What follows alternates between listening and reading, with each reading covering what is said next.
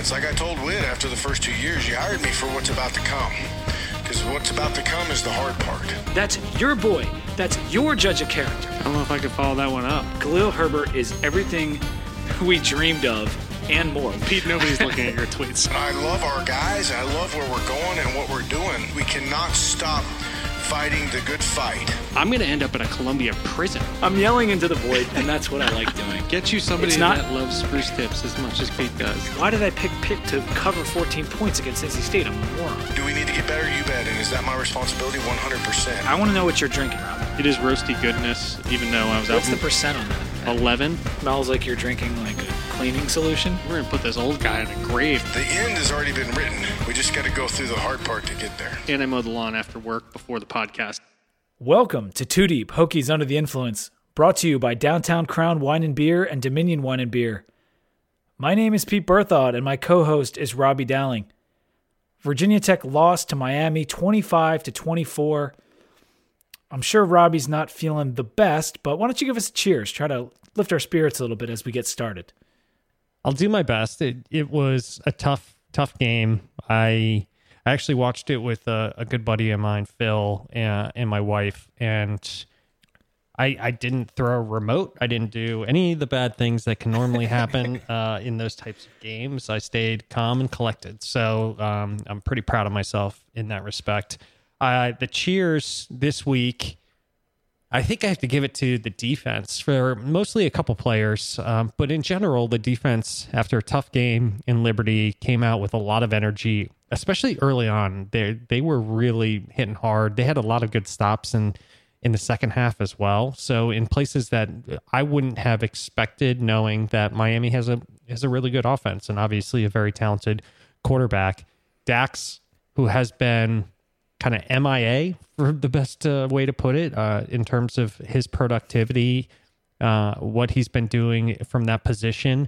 In Gerard Hewitt, who had obviously the big issue getting thrown out of the game, well, whatever it was, 3 games ago, comes out and had a good day as well with 2.5 sacks, a QB hurry, and made up for some of the wrongs from a few games ago. So I'm going to give it to the defense here. I thought they came out and they played with a lot of energy, and holding that Miami team to 25 points, I think is pretty commendable, regardless of the outcome of the game. Cheers.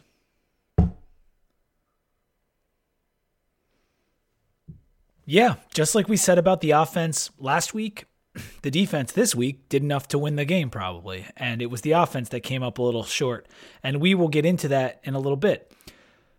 The AP poll, I don't have much to say about this, not too much change. The one interesting thing was Miami, who just beat us in Lane, they dropped in the poll from 9 to 12. And I realize there's teams winning and moving up, and it's not necessarily on a reflection on Miami being any worse. But usually when you go into Lane and you beat Virginia Tech, regardless of season or record, you get a little bit of a bump. And to me, seeing Miami drop after beating us was just a little shocking. I would agree with that. I think seeing Miami, people have seen what our defense has been doing, and then seeing Miami's offense only put up 25 we're still developing, and we still have a lot of way to go in that regard. And to see that, I think might have shocked people a little bit. And also, to your point, there's other teams that they keep winning. It may be for real or not for real, but there's some undefeated teams out there that are taking up top 10 slots and should be. I mean, the BYUs of the world, I think there's teams like Colorado, I think they're going to start ending up in the top 25 here so shortly. You have Indiana playing very well. There are a lot of programs that, whether it's real or just the opponents that they've been playing, are undefeated and playing good football. Absolutely. Indiana is in a top 10 matchup this week against Ohio State. Yeah. Now, I'm hoping that game gets played, but when was the last time Indiana was in a top 10 matchup? That is wild. So, yeah, I agree with you. And the top 10 has been a weird place, and the rankings have been weird this entire season. So I don't want to read too much into it, but I still thought it was kind of crazy. They beat us on the road, and they dropped. The player update. there was no Crawford, no Belmar, and no Waller. So Waller missed a game after coming back in the last game. Chapman and Murray started at corner, and Dax started, and Tisdale didn't play, and I heard that was because he was dealing with the illness. He was dressed as far as I could tell. It looked like he was suited up, but he didn't play. At one point, actually, I tweeted it out. He grabbed a water bottle from a trainer and squirted it in Dax's mouth. And it was like kind of a cute moment. Yeah. Dude, the sidelines, interestingly, and we'll get into this, is still holding together. It could easily have become derailed, but it's still staying together pretty well. I'll give them that. That's pretty impressive. Yeah, the juice was back a little bit this week after Liberty last week. Delius actually started at tight end. Mitchell didn't play, or I guess Mitchell played, but he played 5 snaps or something like that? Not much at all. Yeah. Blackshear started at running back. Herbert did play, but is clearly still nursing the hammy. And then Miami was missing, what I heard initially was 13 players. I've also heard 11, but it was a bunch of players, and particularly some offensive linemen, and it showed in the game, I thought. Mm-hmm. The last couple notes I had were Artis and Zion DeBose have opted out, and that's going to happen, and I wouldn't think that's going to be the end of the opt-outs. And then we had Walker Culver, the offensive lineman, pretty highly rated offensive lineman from a couple years ago. He has retired from football due to a foot injury. I hate those stories. That sucks so bad. It's just, imagine just one day being like something you're passionate about and you love, and then you're like, yeah, I'm just going to have to give it up completely. Like I can't play anymore. So, Artis and DeBose at some point, at some point, if you're not playing, you're not seeing the fields, and you gotta wonder, whether it makes sense for you and to still be going out there, especially in this weird season. So listen, if you're going to opt out, power to you. Everybody can make their own decisions. I think of that a lot differently than maybe some other situations, but Culver, right. that one's bad. Just because it sucks so bad for him. Yeah. And this is way different than the Paris Ford thing. I joked about him, quitting on Pitt. Artis and DeBose, that's really, I don't believe that to be what's happening here. Those guys are not starters. Paris Ford was a leading tackler, for Christ's sake, on Pitt. Yeah. And I'm sure there's some frustration involved because they're probably not getting as many snaps. I mean, Artis, we never put him in at linebacker, so I can't really blame him. He does play some good special teams, but he never gets to play at linebacker. So I don't blame either of those guys not having to get tested every week 4 and 5 times. So more power to him, and hopefully we'll get him back next year. Pitt did resume football activities today. There's been a lot of talk about the game potentially being canceled this upcoming weekend, but they were back on the practice field today. It's looking like we're going to play. There's a couple more tests, obviously. So we'll see. I did put on our Twitter page the poll of whether you want to watch Tech play Pitt this weekend, or you would rather it get canceled or postponed so you don't have to. And about 45% of people said they'd rather it be canceled or postponed. So kind of shows you where we're at. And I kind of was joking with you, like that might be a reflection of the opponent more so than just watching Tech, because the Pitt VT game is always brutal to watch. Yeah, we hate their coach so much. He's just such a pain in the butt on the sideline. It's always a rock fight with them, so you're risking injuries. And Pitt's been struggling. They have kind of nothing to lose in this game. I think they've lost their last 4 in a row. They lost 4 and then they won 1. So they're 4-4 just like us. Yeah. So, and people are obviously a little bit dejected right now, just in general. I didn't vote on our own poll because it's our poll, but I would have voted that I do want to watch it. Am I excited, like really jazzed up for this game? No, not in comparison to even knowing, and you and I joked again before the podcast, I'm fully prepared to watch us get our butt kicked by Clemson, and I'll actually enjoy that just to see Clemson's players and things like that. It's kind of a fun game that doesn't happen that often. We play Pitt every year, and this is not exactly. And it's never fun. No, it's never fun. And not all of these guys that are players are sitting out because of COVID. These are like injury related things. And we don't have a lot of depth with some of the attrition, players opting out, those sorts of things. So every game you're playing, when it's back to back, you're risking injury every time you go out there. And Herbert, it sounds like Fuente said he didn't re-aggravate anything in the game with his hamstring. So that's a good sign. But it just goes to show you every week, you can get somebody banged up. That's really critical to the program. Yeah, his comments did sound promising regarding Herbert. I'm really hoping we get Mitchell back this upcoming week. Yep. Let's hop into the game recap. It took a bit for the scoring to get going, but we did put up the first points of the game, scoring a touchdown on the 53-yard run by Hendon Hooker. It was a beautiful play. Miami kicked a field goal at the end of the first quarter, and we scored another TD, this time on the run by Holston, and went up 14-3. Miami put together a long drive going 84 yards in 10 plays and scored on the 10-yard run by De'Aaron King. They added a field goal right before the half to make it 14-13, a slim Hokies lead. We put Holston to work again in the third quarter. He scored his second touchdown of the day after an 11-play, 74-yard drive, and we added a field goal on our next drive to go up 24-13. And so we had an 11-point lead, time winding in the third, and that's when the scoring stopped for the Hokies. Miami had a 13-play drive capped with a 6-yard run by Harris to make it 19-24. They did miss their 2-point try, and that was right at the end of the third quarter. Our offense still couldn't get anything going. Miami scored again, another long drive. They took a 1-point lead, missed another 2-point conversion, and there were 6 minutes left. So they got a 1-point lead. We go out in the field. Let's make this comeback. Hendon throws the awful interception. And after that, the next couple drives stalled out. That's how it ended. Miami won 25-24. Kind of a short game recap this time. I didn't want to delve too much into it. But what were your thoughts as Miami took that lead and we come back out in the field and Hendon throws that INT?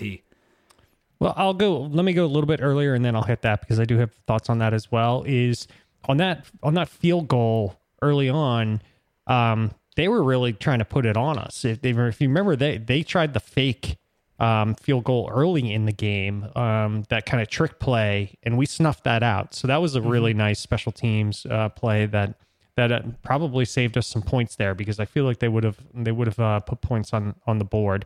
And then going back to the pass from Hooker, huge credit to French for finding this in the film because I don't think anybody spotted it, but somehow he did because if you rewatch it, it's in like the bottom left of the pass. But Trey Turner is wide open, and as the ball's flying over Trey Turner's head, you see him literally just throw his arms out. I'm open, perfect route he just ran and would have been easily, a 10, 15-yard pass for him, and he would have been able to and then get out of bounds or whatever the case may be. And then also, it was almost like he already knew that it was like an interception. So it was thrown into double coverage, and it was wildly overthrown into that coverage. So it was just a bad play all around. And yeah, I saw that French noted that as well, and I was just like shaking my head reading the article. We blew a double-digit lead at home with the opposing team down 13 players. We were favored in the game, and that's probably because Vegas had an idea of how many players would be out for Miami. And the post-game win expectancy had us at, I think, 54% to win the game. So it's a game that was winnable, and that when you have a double-digit lead in the second half, you probably should win. And we bungled it, and we couldn't close the deal yet again, and it was disappointing. I thought the story of the game was their rejuvenated defense, and then not being able to close the deal. That was my story.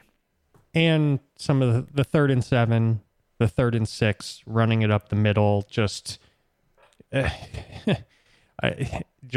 giving ourselves the longest type of field goals you could possibly imagine. And listen, I'm not a coach. The coaches have their own thought process on what they're trying to do, but I would challenge anybody to look at that game and watch it again and not think that we're not just trying to hold on to dear life to win that game. Like it did not look like we were trying to win whatsoever. It was like we were trying to scrap out a 27-25 win. And, there's something to be said for that, maybe positively, that your team maybe not be equipped to beat somebody and you think Miami might be more talented. But, dude, at this point, after the Liberty loss, just go for it. Yeah, be slightly more aggressive. Let's break down the offense first, just because that's going to be a little depressing, and then we'll get into the defense because I thought there were some things to hang our hats on there. The offense put up 362 yards. It was the lowest output of the year, and it was more than 50 yards fewer than any other game we've had. The 5.1 yards per play was also the lowest of the year. In the final 5 drives, we had 81 yards on 28 plays. It was less than 3 yards per play for the final 5 drives. And that just can't happen. It speaks to the play calling. It speaks to the playmaking from the quarterback as well. Because I don't think Hendon, he had an okay day, but he didn't have a great day. And his 261 yards, that's fine. 1 touchdown, 1 interception. But he took too many sacks. He made some wrong reads in the read option game. He made that very bad throw in the interception, among others. It was his 3rd worst game of his career. The 2 Wake games are the only ones that were worse. Yeah, it was tough. He was our leading rusher with 21 carries, but only for 59 yards. He had the rushing touchdown, and he had a lot of issues in the read option game. A lot of keeps where he absolutely should not, and that led to a few sacks and a lot of gives that he probably should have pulled. So he just wasn't in his element. He was off. Herbert only had 8 carries in the game, so I think we're tentatively bringing him back, and it helped that Holston was playing pretty well. I mean, I think he had arguably the best game we've seen from him in a while, and made some stuff out of nothing, and also had 2 rushing touchdowns. So Trey This Turner. is right after I kind of had some harsh words for him last week, that we were talking about the running back position and how the drop off from Herbert was quite large. And my reasoning is that we've only seen 6 carries from Holston last year and 7 this year before this game. That's right. And he's also been injured a lot. And so it was nice to see him go out there and put some plays together. He had 6 touches and gained a lot of yards on each one. Important plays, a first down, a couple touchdowns. So I think he absolutely deserved more carries, and hopefully he gets that going forward. But that was a bright spot. And the fact that Herbert went for 49 yards on just 8 carries shows you that even with a bum hamstring, he is still really good. Yeah, absolutely. And I think the offensive line had a tough day. Obviously, Jalen Phillips is extremely talented, and he got into the backfield. He was manhandling us. They used some unique stuff in terms of what their rush was and their pass rush, which I think threw us a little bit off. He had 2.5 tackles for loss. 4.5 tackles for loss, 2.5 sacks. And the offensive line did not have their best day is how I'd characterize it. So it was a challenge all the way around. I think Turner had a good day, 5 receptions for 86 yards. He had some really key catches. He's becoming so reliable. Yes. He really is. So what about Blackshear? What are your thoughts on Blackshear right now, man? He is struggling. I keep watching the film, and when I rewatch the game, I'm trying to figure out like what's going on with him, and I don't know. I'd love to get somebody that's really good at kind of diagnosing what's happening, because people were really high on him. And people that they were hyping him up like crazy, the best playmaker on the offense and all this, and he's had some shifty runs at some point in the year, but I mean, he's our worst running back right now. And I didn't expect that. I expected him to get utilized in the passing game and look really like dynamic in the running game, and he just hasn't been. And at this point, I'd rather see more carries from Holston. I know he only had 4 carries in the last game, but he's averaging like 9 yards carry on the year. So let's give it to Holston some more.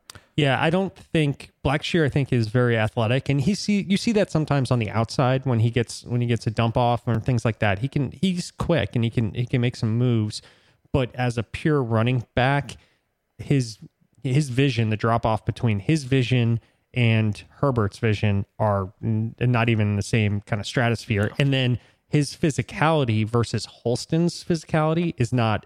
So he's kind of this tweener that doesn't really fit the mold either way. Those two play to their strengths. But that's well said. Yeah. Yeah. I also saw that we're 87th in the country on third down conversions right now. 36.5%. I got that from Ellison Orcutt on Twitter. That when you have that low of a third down conversion rate, that is all play calling and QB play. That's pretty much what that comes down to. And so I'm not putting it completely on Corn, and I'm not putting it completely on Hendon. They're both going to share that 36% on third down, but that is not good. You're exactly right. I mean, that comes down to, and really it comes down to, without that pass threat, and then we're going back to the bread and butter, running the ball on some of these third downs, people are just loading the box, and they're just challenging us to do what we do best. But when you load the box, that's just not, it's not going to work. Let's get into the defense before we kind of go over the coaching problems again. This was the best game of the year for the defense by a fairly wide margin, in my opinion. Only 4.5 yards per play given up. Keep in mind, we gave up 10 yards per play just about to UNC and 8.5 to Louisville, and they gave up 4.5 in this game. They only gave up 25 points that you hit on to a very dangerous offense.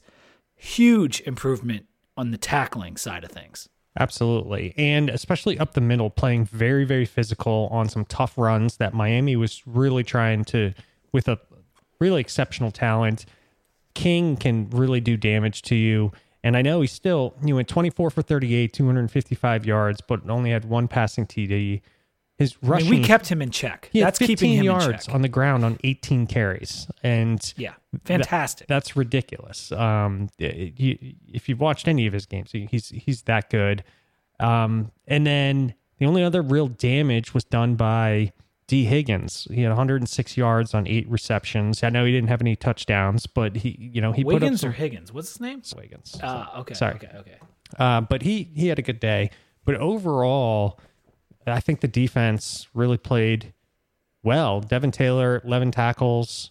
All of them were solo. He had a tackle for loss. We talked about Hewitt a little bit with the 2.5 sacks. It was a good day. Holyfield had 1 sack, a pass defended, led the team in tackles. A good day for him. So great overall, day for Dax. Yeah. You hit it in the cheers, but yeah, he had a good day. Ashby with the 11 tackles. It's good to have him back. I was a little worried when he went out last game with the knee. Yep. Devin Taylor, that was another guy that I kind of made fun of his tackling last week, and he has not been good. But he was very good and sure tackling in this Miami game with those 11 solo tackles. Now, you could tell that Miami's O-line was banged up, but I was still proud of the way that inside presence was, like you said. And Hewitt, Kendricks, Pollard, all good days from those guys. And the rush D, which has been much maligned, just the 131 yards given up, 2.7 yards per carry. So I feel bad for the defense because we've kind of beat them up all year, and the one game that they finally did enough to win, the offense couldn't help them out.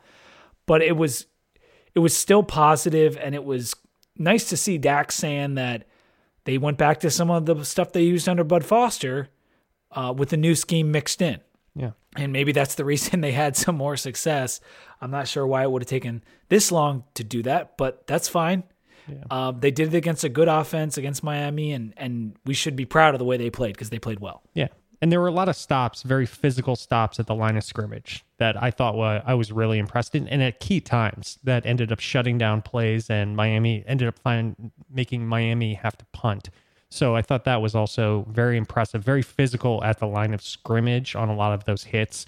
They got some yardage here and there, but for the most part, I thought it was very sound. As for our special teams, we missed another long field goal. Is it time to stop trying those 50-plus yarders? That wasn't, and I don't. Johnson's been an amazing kicker for us in the past. He's a very good kicker, but he didn't miss that.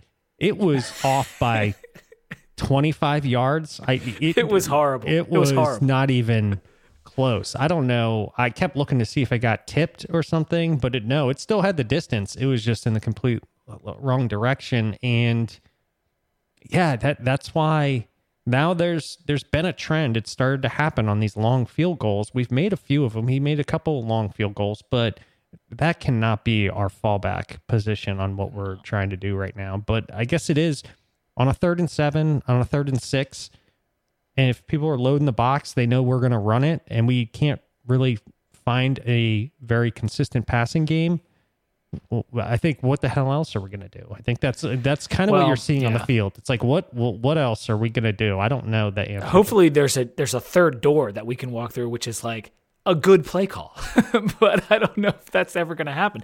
Yeah, Johnson, he's 3 of 10 over his career on 50+, and he's 2 of 6 this year. Yeah. So it's a 1 in 3 shot if it going through the uprights on 50+. I don't know if that's worth keep doing, but that's not my decision.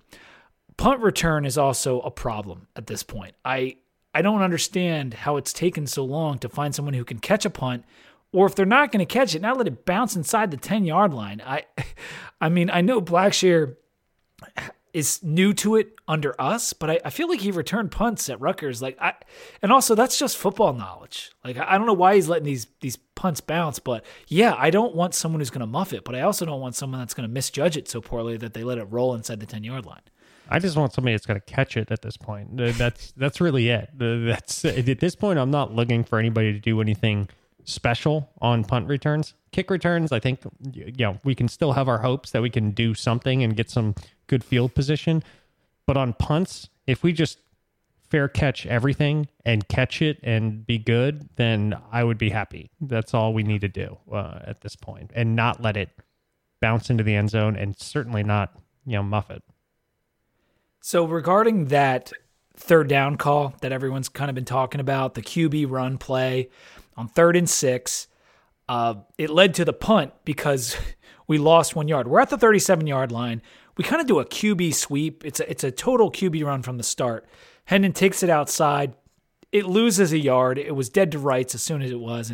And Fuente said afterwards that the thought on that play was to try to get it to 4th and manageable.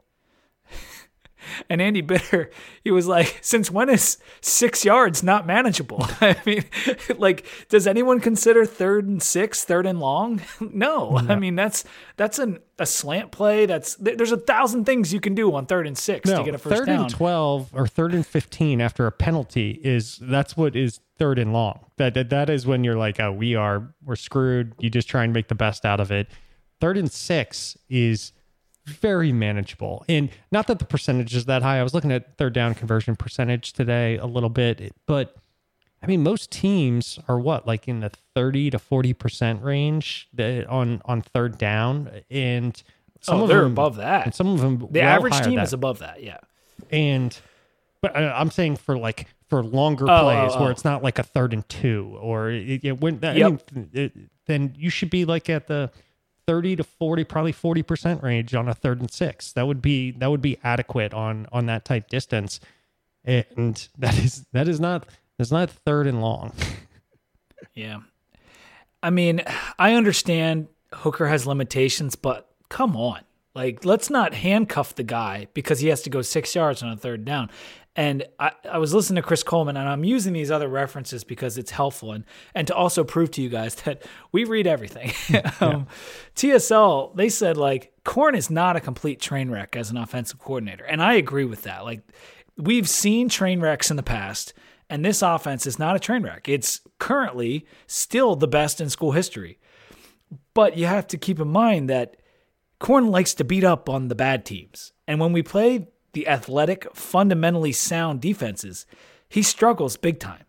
And my overall thought is just that he's not savvy enough to adjust and keep defenses guessing for 60 minutes. Like, he can do it for a little while, and he has some of his good plays, and he picks his spots and stuff, but we've seen too many swings and misses, and just not enough guts to really say that he's a great offensive coordinator. I mean, he's fine, and he's better than, I guess, the years when we were asking for Steiny to get fired, but it's not good. Well, I mean, let's put it this way: of things you want to have, like a decent sized arsenal at your disposal to when you're doing these things. When was the last time that we've thrown a slant pass? I can't even actually. I watch all of the passes. Like we don't. There's certain things that we just don't have that are fundamental to like a really good offense that can help you in those sort of positions and maybe get people out of position. There's just weird things that we just don't do. There's really kind of 3 different passing trees, it feels like, that we're operating off of on every single play, and it's just not going to cut it. It's just not good enough. And maybe that's a limitation of Hooker. Maybe it's Corn. I don't know what it is, but it's not there. The arsenal. And Coleman's point was that, it might be a limitation of Hooker, but who's to blame for that? Yep. I know the coaches can't throw every pass and all that stuff, do all the reads, but like Hooker's not a new player. Like he should be developed to the point that he can go through a progression. He threw the ball pretty well last year. So like his passing. Yeah, what's crazy about Hooker is that his QBR now on the season is lower than last year. Yeah. No, he's regressed. The passing game. How about that? The passing game has regressed. Yeah, because his running yardage and everything and his touchdowns are all up. It's the passing game. This is the last thing we'll say regarding the coaches. Brian Holbrook on Twitter also asked us, what was with not calling the timeout before the half? There was like 90 seconds, and it was a 3rd down, and we didn't call the timeout. And we've seen that before too. Like we've seen the mismanagement of time, the willingness to just be like, I'm good. Let's go to locker room and like not be aggressive when you should be and be over aggressive when you shouldn't be. And so that doesn't surprise me in the least. And those are the battles I can't even fight anymore. Yeah, the clock management overall, and even some of the stuff in the 4th quarter was driving me crazy, where it was just bleeding out clock time. We just seem not prepared, right? And for those situations, or there's just no confidence that we have the ability to do it in some of those instances. So whether it's the timeout call or whether it's just lack of confidence in us being able to do it, any way you cut it, it's a problem. Yeah. I would say go read French's article on the game. He did a good job breaking down the plays. He definitely hated on the play calling like us. And he summed it up with the idea that we're seeing the sun set on Justin Fuente's era in Blacksburg. It's just a question of the revenue and the whether we can afford to do it, whether the program's ready to take the next step. No one knows, but I think we can all feel it, and about half of us are ready to move on, at least half. And there are still people out there that are like, well, I don't want to go through another rebuild. I don't want to do what this and that. And I get that too. Yeah. But it's just so hard to sit here with a coach that just doesn't have it, to me. Yeah, and it'll be interesting to see what happens, because typically in these instances, and you and I have talked about this on prior podcasts, the normal state of play here is typically for the coach, whether deserved or not, to fire a coordinator or a couple of coordinators to try and save his job, or to right the ship, but really to just save his job.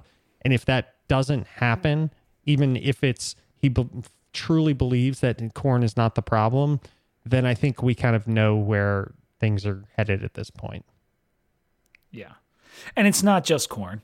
It's the defense, going through a new scheme. It's COVID. It's recruiting. It's having to rely on transfers. It's everything. And yeah, we went into it in the last podcast. You guys kind of know where we stand. And we're not going to try to convince any people that want to keep Fu around because they want the consistency and they still believe in him. We're not trying to convince you otherwise. We're just trying to lay out the facts and give our opinion on the matter. And our opinion is that we got a lame duck right now. And I think if you asked Whit after a couple beers, he'd probably agree with you. More than likely. All right, let's take a minute to talk about our sponsor, Downtown Crown Wine and Beer and Dominion Wine and Beer. Downtown Crown is located in Gaithersburg. It's a fantastic beer store. We talk about them every week. Best selection in the DMV other than their sister store, Dominion, which is located in Falls Church. They both get a little bit of different things. You get more Maryland in the Gaithersburg store, obviously, and a little bit more Virginia products in the Dominion store. At least that's been my experience. But they get stuff from all over the country, and they'll never let you down in terms of the selection. They also have a fantastic selection of wine, which just ask their employees know. Robbie talked about last week. Their employees know wine, they know beer. If you're looking for something that you're not sure what you want, or you're not sure what your wife might want, give them their likes, their dislikes, and the people there will point you in the right direction. They also have COVID options in terms of curbside pickup and online order, so make sure to take advantage of that, and make sure you follow them on Instagram, because they always put out what they got in the store on their social media pages, and it makes it a lot easier to know, like, oh man, that looks so good, I want to run there and get that. Robbie, right now I want to know what you're drinking. So I am drinking an interesting one that I got here is from Blainville, Quebec, Canada. So this one is from Canada. It's from Boreal. It's a brewery. I'm looking it up right now. It's called the Double Descent, or Descente, depending on how you want to look at it. Or just pronounce it properly or not properly. It's an 8% beer. It's an IPA. It's very interesting. It's actually a really good IPA, and given that it's getting shipped in from out of country, is always a little bit dangerous just to see whether it's sitting on the shelf too long. It's actually a very good IPA from a brewery that we'll probably not have on here very often. My wife found this beer. I don't know how readily available it is, but I'll keep my eye out, and if I spot it anywhere for people to go pick it up, I'll certainly let people know. But it's got really high ratings on any Beer Advocate or whatever you use. Untapped is what we use. It's good. Yeah, I'm glad you mentioned Untapped. One of our followers said, "Oh, you guys are on Untapped? I didn't know that." And so, yes, we are on Untapped, and Robbie has been putting our beers on there since basically day one. Yeah. So make sure to follow us on there. What is there a hand? Is it just Too Deep or something like that? Yeah, it's Too Deep VT is the handle on there. Okay. You can find us pretty easy. I think we have coming up on, I think we're over 400 beers that we've rated on Untapped at this point. And we don't do like re-reviews of beers. So we only review once on Untapped. Yeah. So because we have had repeats. Oh on yeah, the podcast. we've had plenty of repeats, and we've both drank well more than just 400 beers, but we only rate everything one time. So it's kind of crazy when you say it like that. Like we've both had a lot of beers. I'm drinking the Saranac Legacy IPA. Saranac is a upstate New York beer. I was just in upstate New York in the Finger Lakes with my wife. We kind of took a mini vacation, our first getaway during the pandemic. And of course, we picked the time when cases are spiking to go. But we were careful. And in fact, I think New York was doing a little bit better than a lot of the Midwestern states. But no issues. And every place we went had outdoor options and all that kind of stuff. But if you're ever in the Finger Lakes, there are so many wineries and so many breweries. It's a fantastic trip if you like to drink and you like to hike, because that's kind of what we did the whole time. Mm-hmm. But I picked the Saranac up in one of the stores up there. I like their beers. They definitely have some good beers. This Legacy IPA is a 6.5%, 60 IBU IPA, and you know that's right in my wheelhouse.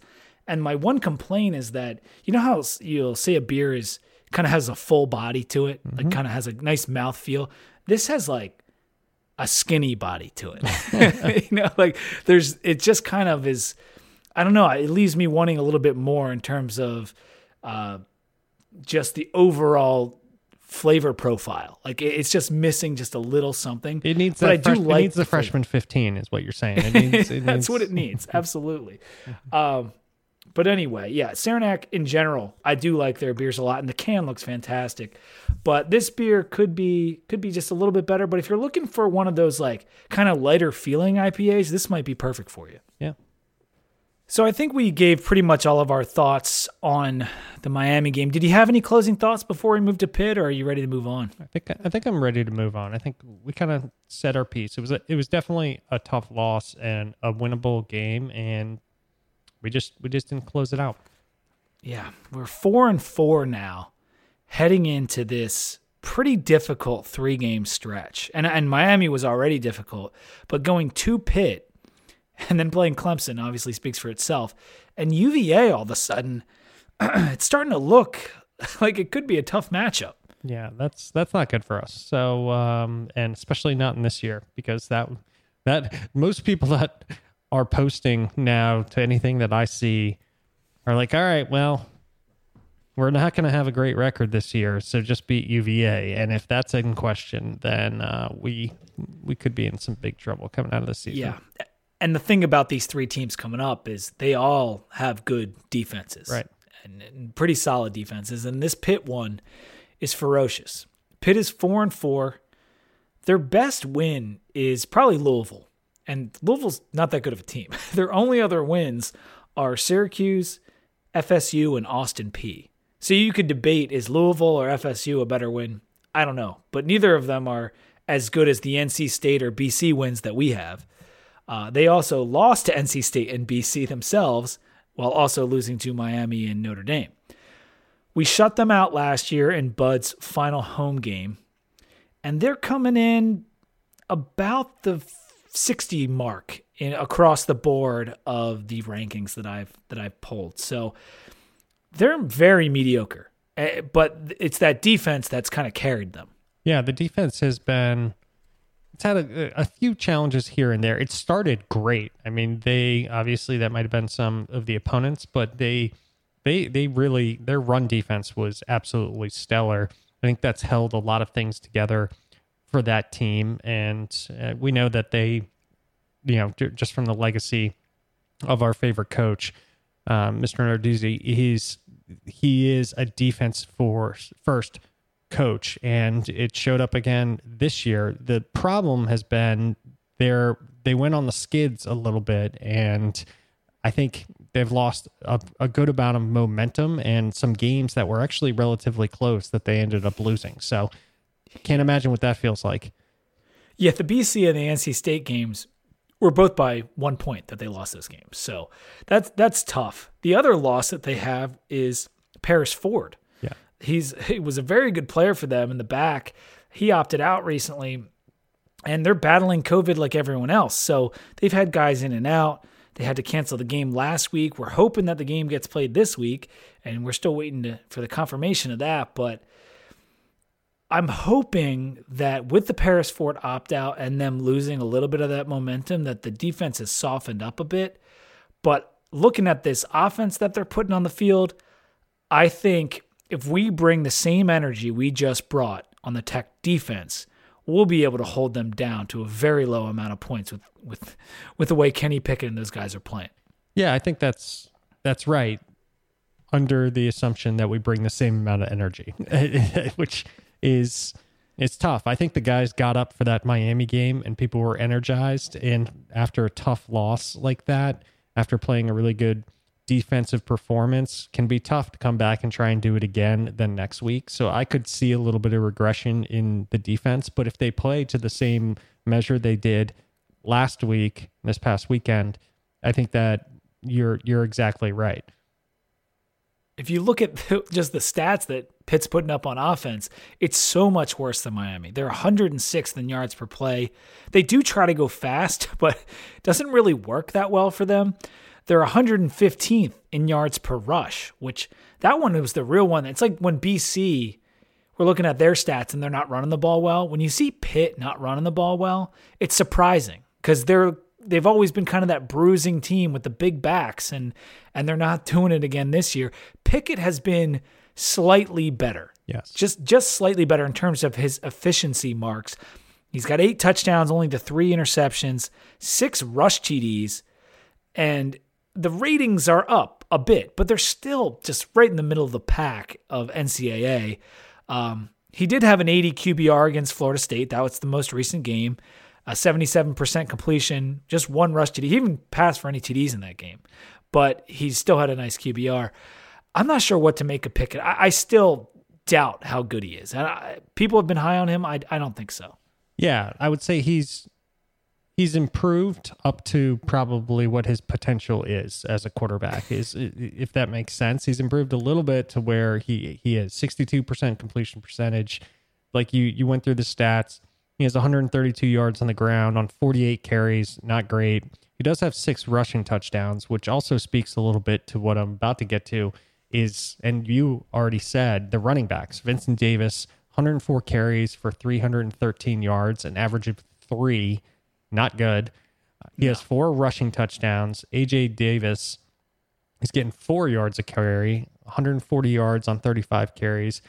Not good. So the reason that Pickett's picked up some numbers is because I don't have a lot of options at running back that have been all that efficient thus far.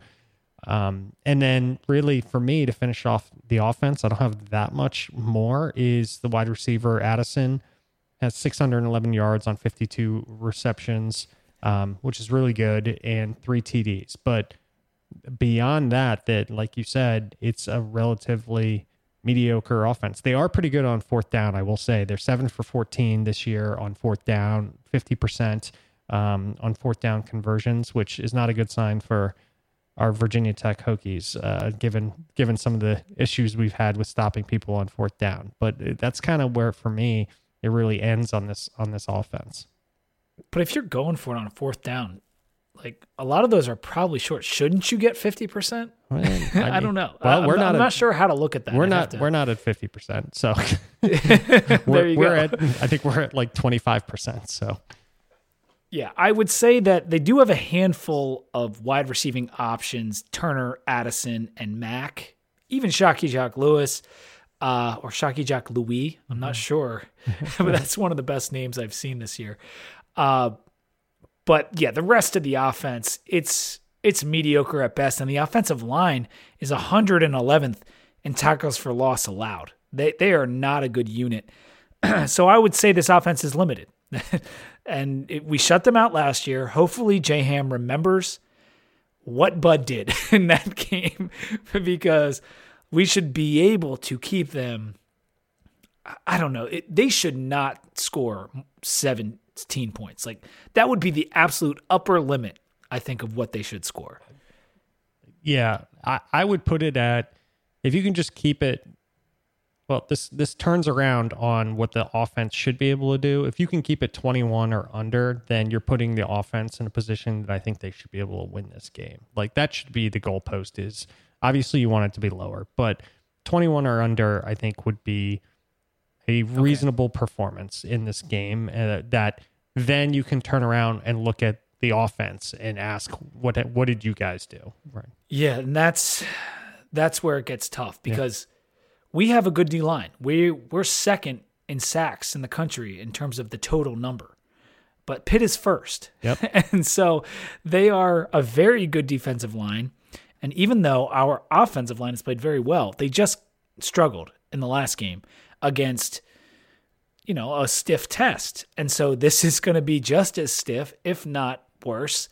And so I'm nervous about us putting up a good amount of points in this game, because you know how much we like to rely on the running game. And if they can slow that down, what's it going to look like? And I'll just, for example, they're first in the ACC, allowing just 296 yards a game.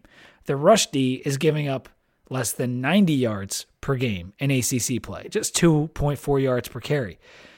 First nationally in yards per carry allowed on the year. I mean, this is not a good matchup for us. No, it's going to be really tough on that side of the ball. We're going to have a good game plan. I think this is really going to, even more so than the Miami game, this is going to speak to the coaches and what they game plan and what they set the players up to do to be successful in this game. Because it is schematically, it's a tough putt, because their strength is our strength. So that is going to be really tough to deal with. And I don't know if you want to hop over to the defense and talk about some of the players for Pitt, but their linebacking core is excellent. There's no doubt about it. Dennis and Campbell. Dennis leads the team in tackles. He has 33 solo tackles. He also has 4 sacks. Campbell has 28 tackles, 14 solo, and 4.5 sacks. And that's before you get to Weaver. And then some of their defensive backs are really good. And Hill has an interception, 2 forced fumbles. Hamill and Patrick are second and third in tackles, and they have 5 interceptions between them. I mean, there's a lot of production coming from this defense on all 3 levels. The front 7 generates so much pressure. I mean, they have the 38 sacks in the 8 games, but they also have 37 hurries. Yeah. And I was going through the ACC teams in terms of how many hurries they have. That was tied for the most hurries and the most sacks. I mean, if you combine them, they are so far ahead of every other team in the country. It's kind of unbelievable. They also have the 4th most interceptions in the country with 11. So it's not just the front 7; it's the DBs too. And yeah, they did lose Ford, so that's a win for us. It's a huge win. But Jones and Weaver up front, I mean, they're the Bash brothers, man. I mean, 11 tackles for loss for both of them. 9 hurries for Weaver on top of his 5.5 sacks. Jones has 8 sacks. It's tough, and the linebackers are always good. You mentioned them. In the back, Jason Pinnock, he may be suspended. He was suspended last game, and they did just miss a week, so he could be back. But Damar Hamlin, he got an extra year of eligibility before the season. He's a very good player. 22 solo tackles for him, 5 pass breakups. He does it all. Interceptions, 3.5 tackles for loss. It's a problem. It's a big problem. Yeah, and I think really and to your point about the hurries, those are also what create interceptions. So those play off each other, because when you're rushing the quarterback, they make bad decisions, they make bad throws, they might be getting hit, there can be tipped balls. So all those things definitely blend together. It's a dangerous defense. Absolutely. It's such a challenge for this offensive line. I hope they can step up after last week. It's not going to be easy to run them. I'd say we've been averaging 260 yards on the ground for the year. If we get to 150 in this game, I'd say that would be a massive feat. Yeah, I would agree with that. They're actually, looking at their FSU game, they had 146 yards versus Pitt on the ground. FSU did, but 88 came on one play. Mm-hmm. But then flip it the other way, Pitt sacked them 7 times. So if you take out the sacks and you take out the 88-yard run, FSU did gain 4 yards a carry on, I think, 27 carries. Yeah. So there is a little bit of hope that with Ford out, maybe they were a little bit worse against the run and we'll be able to do something, because FSU doesn't have a good offensive line. If they can go for 4 yards a carry over a 27-carry stretch, we should be able to do that too. No, I would definitely agree with that. I think the health and how Herbert is feeling going into this game with the hamstring is absolutely critical. And whether Holston can actually build up off of what the momentum that he had in the last game, those two things are going to, if Pitt shuts it down, then it's shut down. But if we get some openings and some open field and they can make some production on that front, I'm hopeful that it'll open things up. But if it doesn't, we're going to have to rely on the pass, and I don't know that any of us feel confident in that happening. No, Hendon, regardless of how well they shut down the run, Hendon needs to have a good day passing the football if we're going to win. He also needs to get rid of the ball when he gets in trouble. His pocket presence has been a little lacking, and I want to see Trey step up again. He is starting to really take on a reliable role. We need the wide receivers to get open, and like I said at the beginning, I want to have Mitchell back for this one because he adds that third dimension with Robinson and Turner. Yep. That really, really helps us. So maybe we give Holston a few more carries. The bigger back could be advantageous in this game. Yeah. I mean, it's definitely a physical front. I think there's also a piece of this that maybe we haven't taken into account, which is that Hooker is probably expecting or thinking that he has more time in the pocket, given how good the offensive line has been. But there are people getting through that offensive line and creating pressure. So at first, in some of the teams that we played, then we were able to out physical and bully people and give him more time in the pocket and give him some comfort. But that has changed dramatically. And there are people that are getting through and they're scheming and they're stunting and they're doing different things to get pressure in there. So he needs to change his mindset, to your point, get rid of the ball. Do your reads, get rid of the ball, and get it to the right place. I think this could be like a 14-10 or 17-14 type of game. Like I think it's going to be pretty low scoring. I don't know what the over-under is. I'll look that up before we sign off here, but I'd probably take the under because I think this is going to be a very low scoring game. I thought it was like 50. I looked at it today. I think it's 55. So we're favored by 2.5 or 3.5. It depends. The line keeps moving. I think the over-under is 55. See, yeah, I would definitely hammer that under, but I don't know. Things have been so unpredictable this year. You never know. Yeah. I want to get into these questions before we do our picks, but do you want to take a beer break first? Yeah, we can do that. So, Pete, what are you having over there? I'm drinking the Southern Tier 8 days a week. It's a blonde ale, and it's described as infinitely drinkable. And this is another New York beer, but I didn't obtain this in upstate New York, even though it is from, I think it's from somewhere up there, Lakewood. Someone left this at my house, but it's great. I do enjoy a blonde ale. In fact, when we were up there, a lot of I don't know if a blonde ale is becoming a more trendy thing to brew, but like every brewery had a blonde. And really? So, and they are easy to drink. There's a little bit of sweetness to them, just like, and it's usually on the front end. It's as soon as you sip it, you're like, ooh, that's it's almost like a Budweiser has a little bit of that sweetness. And I don't know what you'd classify as a blonde ale. Like, is a Budweiser a blonde ale? Like, I don't know where the designation comes in. Yeah, I don't think so. I don't think I would. I don't know if I would characterize that as a blonde ale. But you know what I mean? Yes. Like, is it just based on color? Is it based on the way you brew? I don't know. But this one is very good, and the ones I had this past weekend were also very good. And they're just so easy to drink, and so I like it. It's 4.8%. You're not going to get super messed up if you have a few. So the Southern Tier 8 days a week, I would recommend it. Robbie, what are you drinking? So I'm having. Right now, it's I was going on to Untapped. Yeah, it's a lager, just American. It's what they characterize Budweiser as on there. So it's a little more different. But I'm drinking the Trop the Bomb. It's a hazy IPA brewed with lactose, tangerine, and guava. The Farm Brewery at Broad Run. So this is a place right near where I am, and it's where I did my axe throwing. And we did our anniversary kind of day celebration when we lost to Liberty. So to try and rinse that taste out of my mouth, I decided to get some beers from them because this is actually it's a really delicious. It's a little bit intense, like right as you drink it. The IBUs are only 44 on it, but it's a little punchy right at the beginning of it.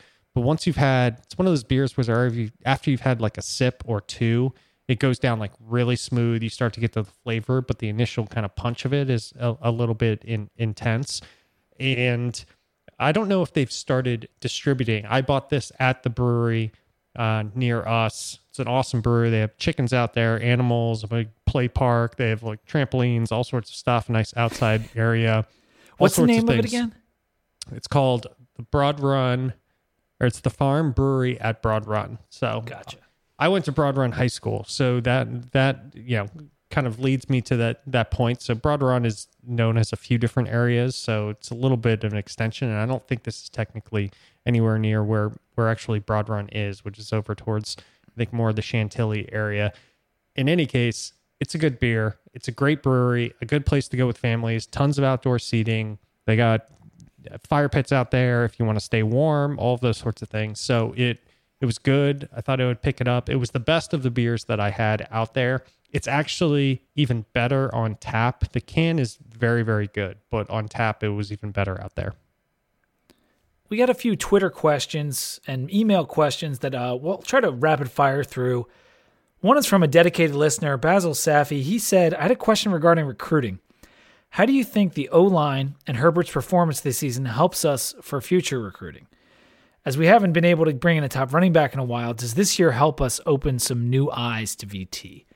I can start it off a little bit. I think it does open up eyes. I think, especially on the offensive line side of things, I think Vance Weiss has done an excellent job with both his recruiting, his talent, his development, really putting together a real physical offensive line front.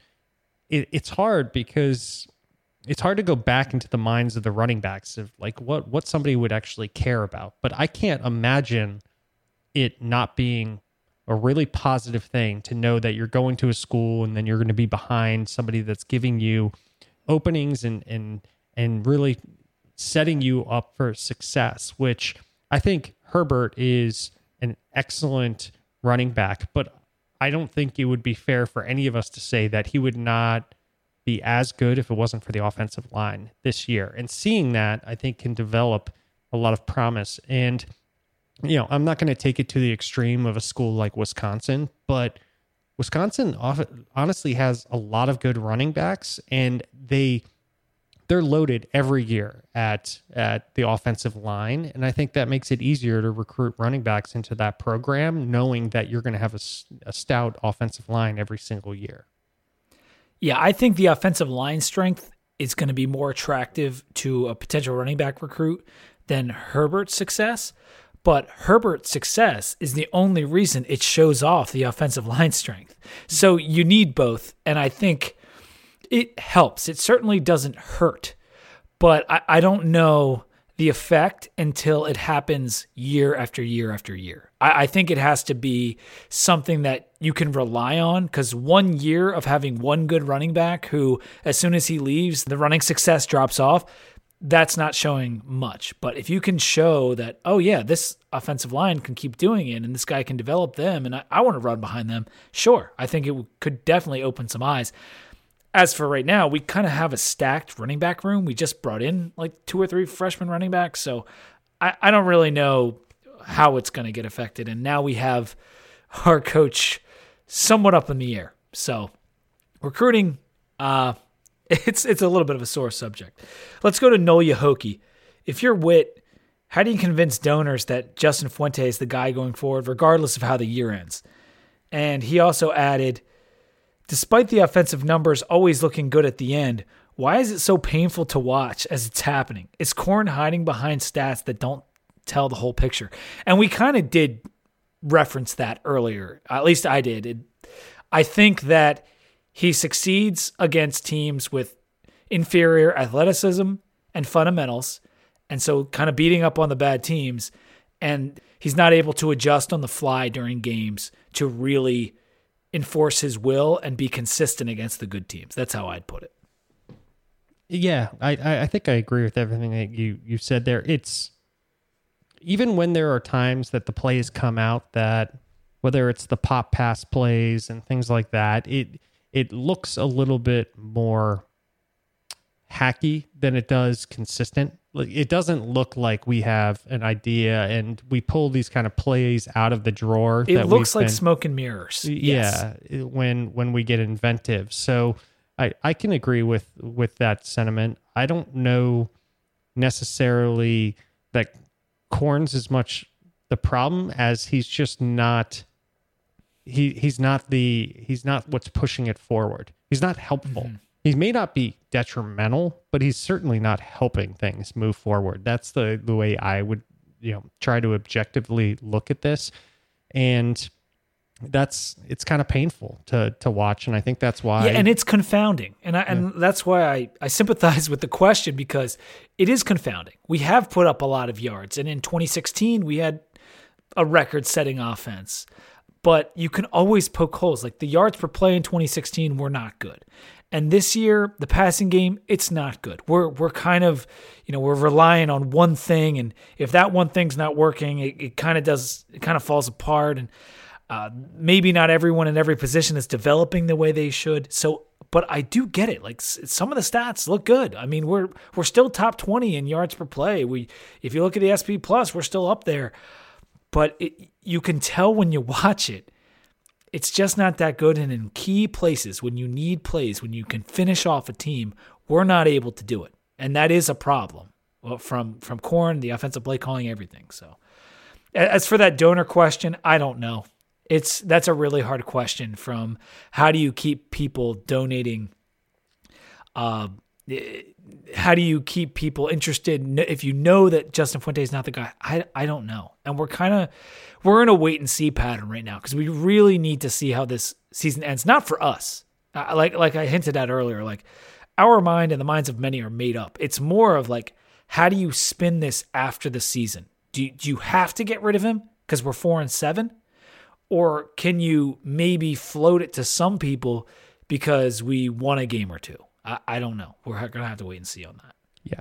I would just add to that I always make the joke, well, not donating is certainly not going to help anything. So if you think you're going to, change everything with your wallet, I just don't agree with that.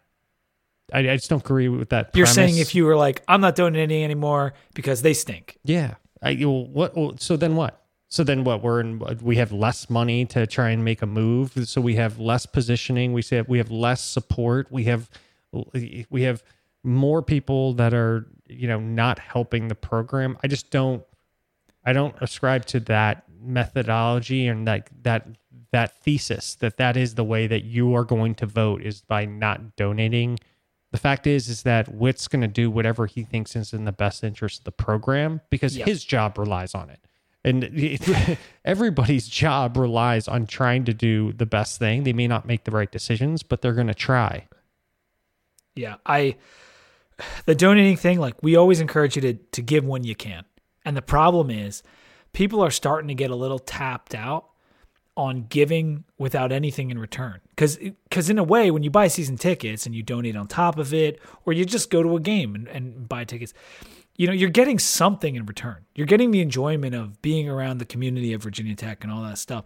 And now we've done the cutouts. We've done the virtual sellouts. And now Castle's not going to have any fans because of the spike in cases. And people are probably starting to get tapped out on giving with no return. And I totally understand that. Give when you can.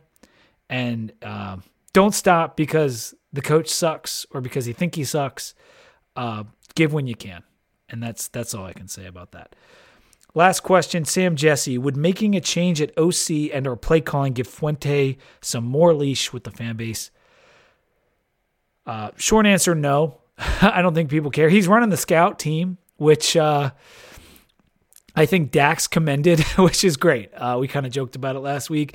I don't think changing the play calling is going to help save him in the eyes of the fans. I think the fans' eyes are made up one way or the other. Either you want to see him fired or you're kind of like, well, I don't want to start over. Nothing is really going to change your mind from those two camps at this point. Like there's already been enough writing on the wall. Could making the change buy him an extra year? Yeah, maybe. Okay. So we're talking about like a year. But sure. If you want to change people's minds right now of people that do donate a lot of money and pay a lot of attention to the sport and set the narrative around, we always talk about the media and the podcasts and the websites and all the people that collectively cover Virginia Tech so closely and spend a lot of time doing it. Change the recruiting. Like that is the fundamental problem that most people have. If you want to know why people are so angry right now, that's the reason, is because it's not just what's happening right now, it's how much worse it could possibly get. Yeah, we're staring down the barrel of another very poor recruiting class, and that, you're right, it's not about right now. It's about now, but the finisher to the argument is the recruiting, because that's the future, and it's not looking good. It's looking really bad. And I know the recruiting director went on Sons of Saturday, and I appreciated that. It was a glimpse inside the program, and it was great. But like, you came away from that interview having learned a lot, but also not feeling good about our recruiting. And I'm putting the blame on perhaps having people in positions that they're not ready for. Yeah, or just not charismatic enough to walk into a living room. And there are some people, I think, on this staff, and I've heard a lot of things about Fuente that are positive, and I will say that just to flip it, that people players love have his like, back, yeah, coaches have his back. Got it. I've never heard anybody saying that he is charismatic in booster settings or in recruiting settings whatsoever. And this isn't one or two or three or four instances. Like, it is dozens and dozens of people saying it's this certain event and this certain, right? He just doesn't want to do it. Then you need to hire absolute ace recruiters. That is the only way. So we were over to overcome it when Chuck Cantor was still the head of our recruiting, but we haven't been able to overcome it since he left, and it's been a big problem. Let's do our picks quickly before we sign off for the night. Thanks for the questions, guys. We really appreciate you contributing to the podcast with some of those. Syracuse at Louisville. Louisville is 18-point favorites at home against Syracuse. Javion Hawkins just opted out. Is that right? Yeah, I think he did. Yeah. What do you got? I don't know. You picked Syracuse at home. Now they're on the road. You got that one right. So I'm gonna go Syracuse on the road here, which I have a feeling is gonna be opposite of you, but I'm going to go Louisville. I don't feel awesome because they're not a good team, and they just got a lot worse without Hawkins. He's a really good player. Wake at Duke. Duke, 4.5-point underdogs at home against Wake, the in-state rivalry. I'll go first. I'll take my Demon Deacons. They had Carolina on the ropes last week. They did. Couldn't close it, but I'll take them to cover this week. I'm with you. That in-state stuff, it matters, and I think that could show up again. Are you taking Duke or are you taking Wake? You took Duke. I took Duke. No, I'm taking Wake. Oh, you're taking Wake? Oh, no, I'm taking Duke. Absolutely. I got you. Clemson at FSU. FSU, 34-point underdogs. Oh boy, this is when they get this ridiculous. It's always so hard. And FSU, they kind of were turning around, and then they went out and they got crushed by Pitt 2 weeks ago. I'll take Clemson. Dude, that line. I don't love it. These lines just get so outrageously large in games like this. It's so hard. I am taking Clemson though. I do feel like they're going to.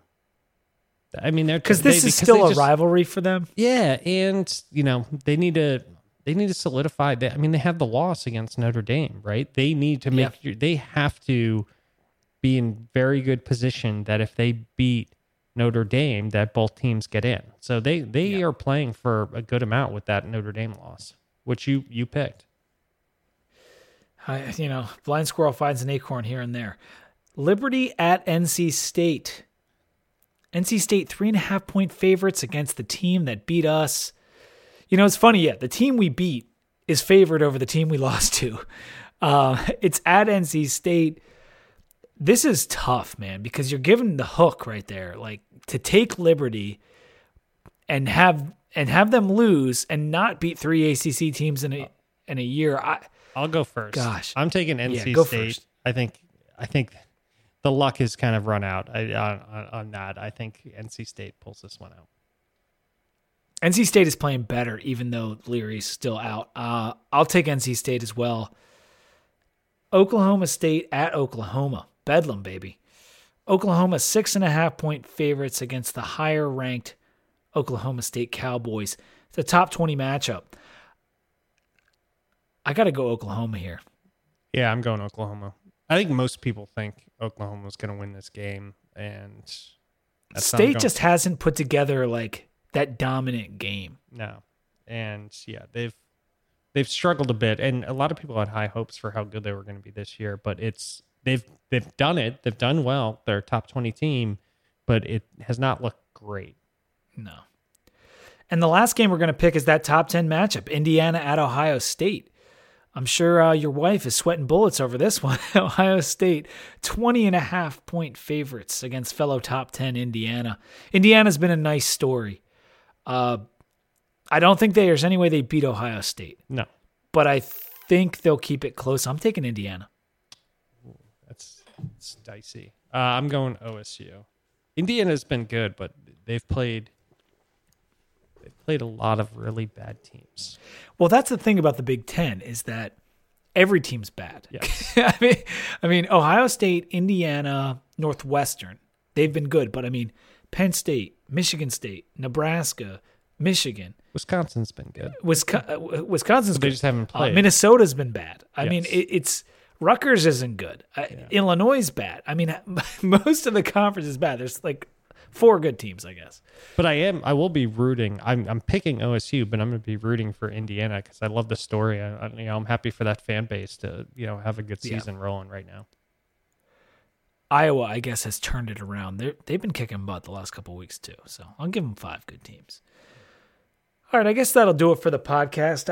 It sucks coming off a loss. I'm hoping that I think we can beat Pitt, and in fact, I would say the Pitt game is the most winnable game left on the schedule. UVA. It scares me. It's the rivalry. You don't know what's going to happen. Pitt, I think we have a very good chance of winning, even though it's on the road. So in that respect, I hope it happens because I think we can win the game. If they don't pull off this win, oh boy, I think it could be some angry Hokies out there. I would agree. It could be a tough finish to the year. Yeah. Well, let's root for the Rock Fight win. You can hit us on Twitter. It's at 2deepvt, 2deepvt@gmail.com, and at 2deepvt on Instagram if you want to follow us. Make sure to rate, review, and subscribe on Apple Podcasts. And if you want to, and you can stream the podcast, find all the beers, find Robbie's stats at 2deepvt.com. That is our website. Hit it up. Maybe you might find something on there you like. And until next time, when we're hopefully celebrating a win over the hated Pitt Panthers, go Hokies.